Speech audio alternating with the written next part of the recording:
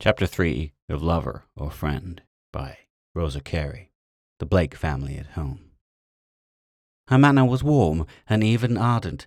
Her sensibility seemed constitutionally deep, and some subtle fire of impassioned intellect apparently burnt within her. De Quincey. There was certainly a tinge of bohemianism in Audrey's nature. She delighted in any shortcut that took her out of the beaten track.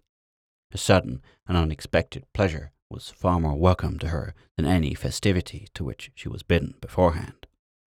"I am very unlike Gage," she said once to her usual confidant, Captain Burnett. "No one would take us for sisters. Even in our cradles we were dissimilar.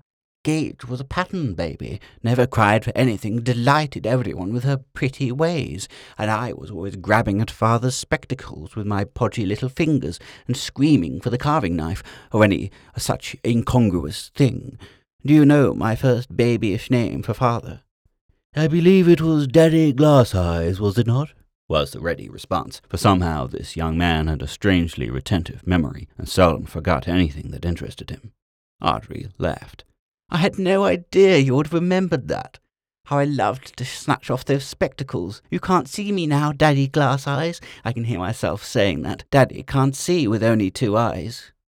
"You were a queer little being even then," he returned, somewhat dryly. "But I believe, as usual, we're wandering from our subject. You are a most erratic talker, Audrey. What made you burst out just now into this sisterly tirade?"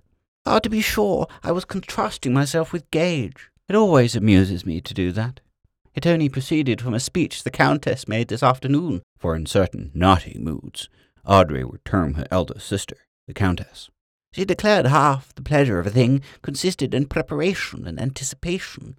I disagree with her entirely. I like all my pleasures served up to me hot and spiced, without any flavour reaching me beforehand. That is why I am so charmed with the idea of surprise parties and impromptu picnics and all that kind of thing."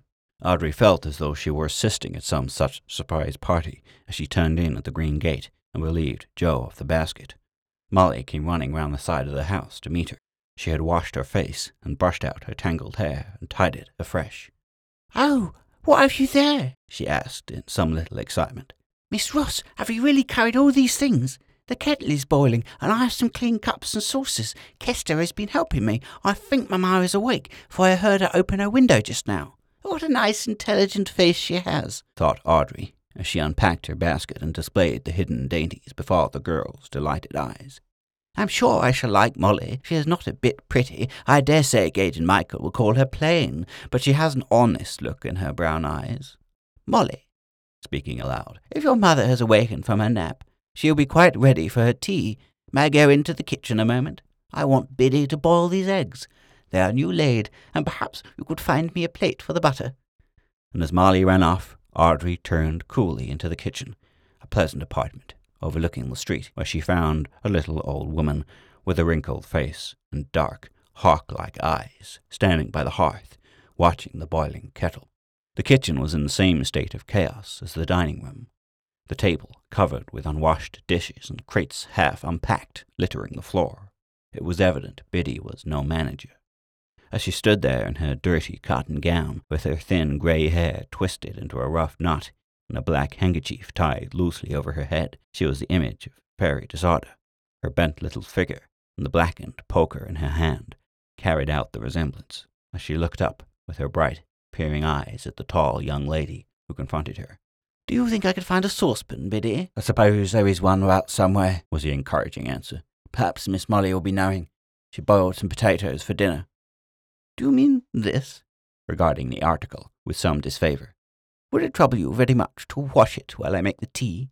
I have some nice fresh eggs, which I think they will all enjoy." But Biddy only returned a snapping answer that was somewhat unintelligible, and carried out the saucepan with rather a sour face. "Disagreeable old thing," thought Audrey as she made the tea, but she afterwards retracted this hasty judgment. Biddy was a bad manager, certainly, but she was not without her virtues. She was faithful and would slave herself to death for those she loved, but she was old for work, and the ache, as she called it, had got into her bones. She had slept on the floor for 2 nights, and the poor old back was tired, and her head muddled with confusion, and her mistress's fretful fussiness. Biddy could have worked well if anyone had told her exactly what to do, but between one order and another, between Mr. Cyril's impatience and Miss Molly's incapable, youthful zeal, she was just moithered, as she would have said herself. She brought back the saucepan after a minute, and Audrey boiled the eggs.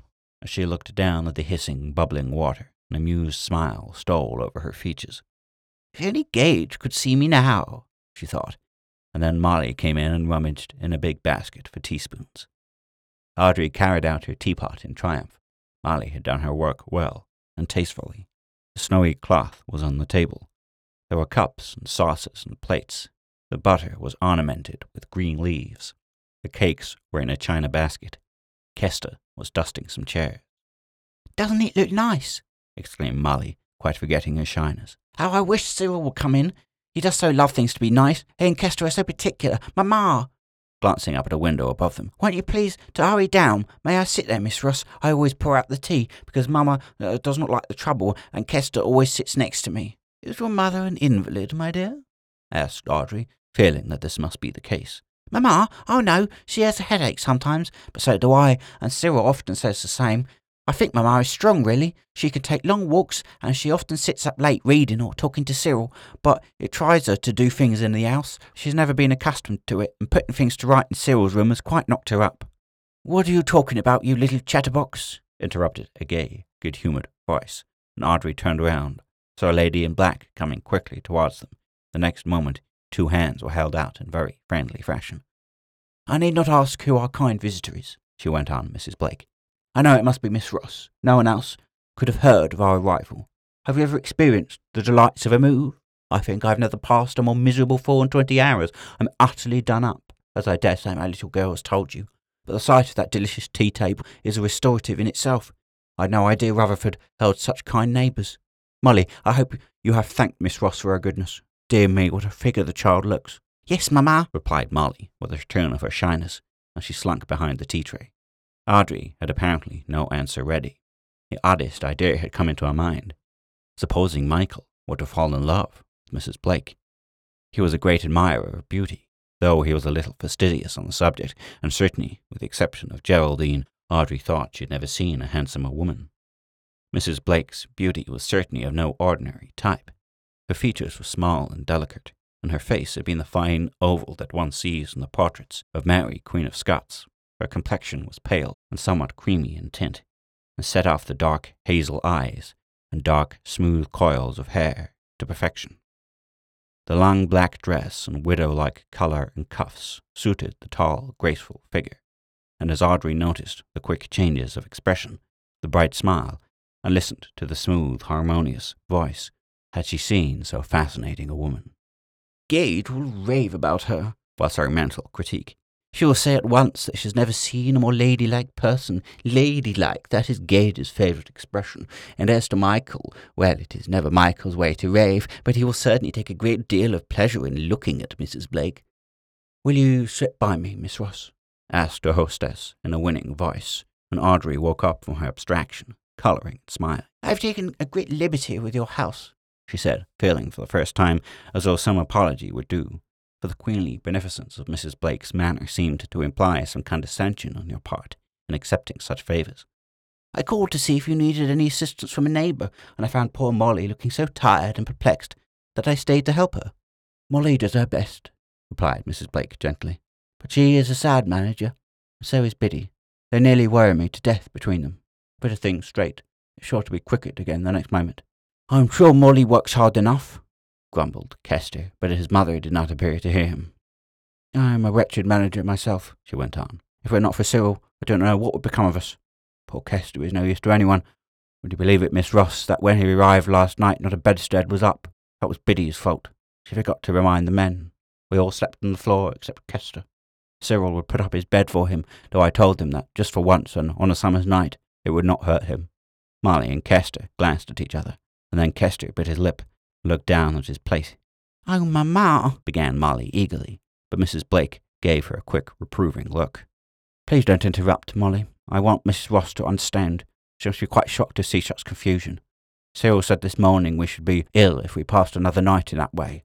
so he and Biddy had been putting up the beds and getting the upstairs rooms in order, and Molly was sent down to make the dining room a little tidy. "But, Mamma," pleaded Molly, turning very red. "My dear little girl," observed her mother sweetly, "Miss Ross can see for herself the room has not been touched." "Because Kester was asleep, and Cyril told me I must not wake him," persisted Molly, looking ready to cry again. "Whenever I began, either you or Cyril called me." And here, though Molly dashed away a tear bravely, another followed and would splash down on her frock. The poor little soul was tired and dispirited, and Miss Ross would think she had been idle, instead of having worked like a slave since early morning. "Don't be a goose, Molly," retorted Mrs. Blake with her ready good humour that seemed natural to her. "You are too old to cry at a word. Miss Ross, may I have one of those delicious cakes? I shall feel a different woman after my tea. Children, what can have become of your brother? I thought he was only going out for half an hour." "He is to dine at Woodcote tonight, I believe, Mrs. Blake?" "Yes. Dr. Ross kindly asked him this morning. I must not begin to talk about Cyril. That must be a tabooed subject. Of course, a mother has a right to be proud of her son, and such a son, too, but it is not necessary for her to bore other people. If you were to ask me," with a low laugh of amusement at her own expense, "if I thought any other mother's son could be as handsome and clever and affectionate as my Cyril, I should probably say no, but I will be prudent for once. I will not try to prejudice you in his favour. Cyril shall stand on his own merits tonight. He will not need his mother's recommendation." Mrs. Blake made the speech with such a pretty air of assurance, such conviction that there was something pardonable in her egotism, with such winning frankness that Audrey forgave the thoughtless insinuation against poor, overtasked Molly. It was evident that Mrs. Blake idolized her eldest son. Her eyes softened as she mentioned his name. "Ah, there is his step," she added hastily. "No one walks in the same way as Cyril does. Isn't it a light, springy tread?" Checking herself with another laugh. "I must really hold my tongue, or you'll think me a very silly woman." "No, I like you all the better for it," replied Audrey bluntly. She had no time to say more, for a gay whistle heralded the newcomer, and the next moment a young man vaulted lightly over the low window-sill. He seemed a little taken aback at the sight of a stranger, shook hands rather gravely with Audrey, and then sat down silently beside his mother. Audrey's first thought was that Mrs. Blake had not said a word too much. Cyril Blake was certainly a very striking-looking young man. "He is like his mother," she said to herself. "He is as handsome in his way as she is in hers. There is something foreign in his complexion, and in those very dark eyes it looks as though there were Spanish or Italian blood in their veins. She hardly looks old enough to be his mother. Father said he was 22. What an interesting family they seem. I am sure I shall see a great deal of them." Cyril was a little silent at first. He was afflicted with the Englishman's mauvais honte with strangers, and was a little young for his age, in spite of his cleverness. But Mrs. Blake was not disposed to leave him in quiet. She knew that he could talk fluently enough when his tongue was once loosened, so she proceeded to tell him of Audrey's neighbourly kindness, treating it with an airy grace, and of course Cyril responded with a brief compliment or two. She then drew him out by skilful questions on Rutherford and its inhabitants, to which Audrey duly replied. "And you like the place, Miss Ross?" "Oh, of course one likes the place where one lives," she returned brightly. "I was only a little girl when Father came to Woodcote, so all my happiest associations are with Rutherford. I grumble sometimes because the town is so small and there's not enough human beings." "There are over 300 boys, are there not?" asked Cyril, looking up quickly. "Oh, boys. I was not thinking of them. Yes, there are more than 300. I delight in boys, but one wants men and women as well. We have too few types. There are the masters, the masters' wives, and the doctors, and the vicar, and a curate or two, but that is all. A public school is nice, but its society is limited." "Limited, but choice." "Decidedly choice. Now, in my opinion, please ought not to be too exclusive. I am sociable by nature. The world forgetting by the world forgot is not to my mind. I like variety, even in character." "I think we are kindred spirits, my dear Miss Ross. How often have you heard me say the same thing, Cyril? This is why I took such a dislike to Headingley. The people there were so terribly exclusive and purse-proud." "Not purse-proud, mother. You are wrong there." "Well, they were very stiff and inhospitable. There was no getting on with them at all. I think the Boyces were the worst. Mrs. Bryce is the proudest woman I know." "Mother," observed Cyril warningly, "it is never safe to mention names. I am sure I've heard that Mrs. Bryce is a connection of Miss Ross." "Oh, I hope not," in an alarmed voice. "Do forgive me my very plain speaking." "There is no harm done," returned Audrey lightly. "Mrs. Bryce is only a connection of my sister's by marriage. She's Mr. Harcourt's sister. I'm afraid I sympathize with you there. I have no special liking for Mrs. Bryce myself. She's clever, an excellent manager, but she is a little too proper, too fond of laying down the law for my taste." "Oh, I am so glad," clapping her hands. "Cyril is always keeping me in order. He's so afraid what I may say next." "You certainly are a most incautious person, mother." "See how my children keep me in order," with an air of much humility. "Mrs. Harcourt is your sister, and lives at Rutherford. I do hope she is like you, Miss Ross." "No, indeed," shaking her head and laughing. "We are very different persons. Geraldine is far better than I am. She is exceedingly clever, most accomplished, and so handsome everyone falls in love with her at first sight. She is quite a little queen here, and no one disputes her sway." Mrs. Blake gave an eloquent shrug, but she did not venture on a more direct answer, and Audrey sat and smiled to herself, as she thought that Geraldine and Edith Bryce were certainly pattern women. How pleasant it all was. Audrey had never enjoyed herself more. She was making herself quite at home with these Blakes. But surely there was no need to hurry home. Gage was with her mother. She might indulge herself a little longer. She longed to talk more to Kester and Molly, but she found it impossible to draw them into the conversation. They sat quite silent. Only every now and then Audrey's quick eyes saw an intelligent look flash between them, a sort of telegraphic communication. "I hope these poor children are not left out in the cold," she thought uneasily. "Their brother does not seem to notice them. He and his mother are wrapped up in each other. It is hardly fair." Again Audrey was forming a hasty judgment. "The country is not pretty, is it?" asked Cyril at this moment, as she woke up from her reverie. "It's a little flat, but it has its good points. It's a splendid hunting country, as you know. Oh, yes, I think it pretty. There are nice walks. I'm very partial to the grass lanes we have about here. In fine weather they are delicious." "Are you a good walker?" "Oh, yes, I am strong, and there is nothing I enjoy so much. One is such splendid company for oneself. Leo and I used to have such expeditions." Leo was a St. Bernard puppy, only he died 3 weeks ago of distemper. I cannot bear to speak of him yet. He was my playfellow, and so handsome and intelligent.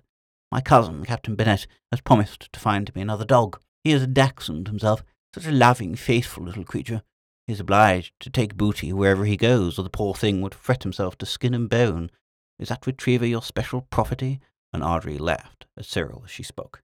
"No, he belongs to Kester," he returned carelessly. Then, with a quick change of tone, "You tired, old fellow? Would you like me to help you indoors?" And as Kester languidly assented, he picked up his crutches and, taking possession of one, substituted his arm, while Molly ran before them with a couple of cushions.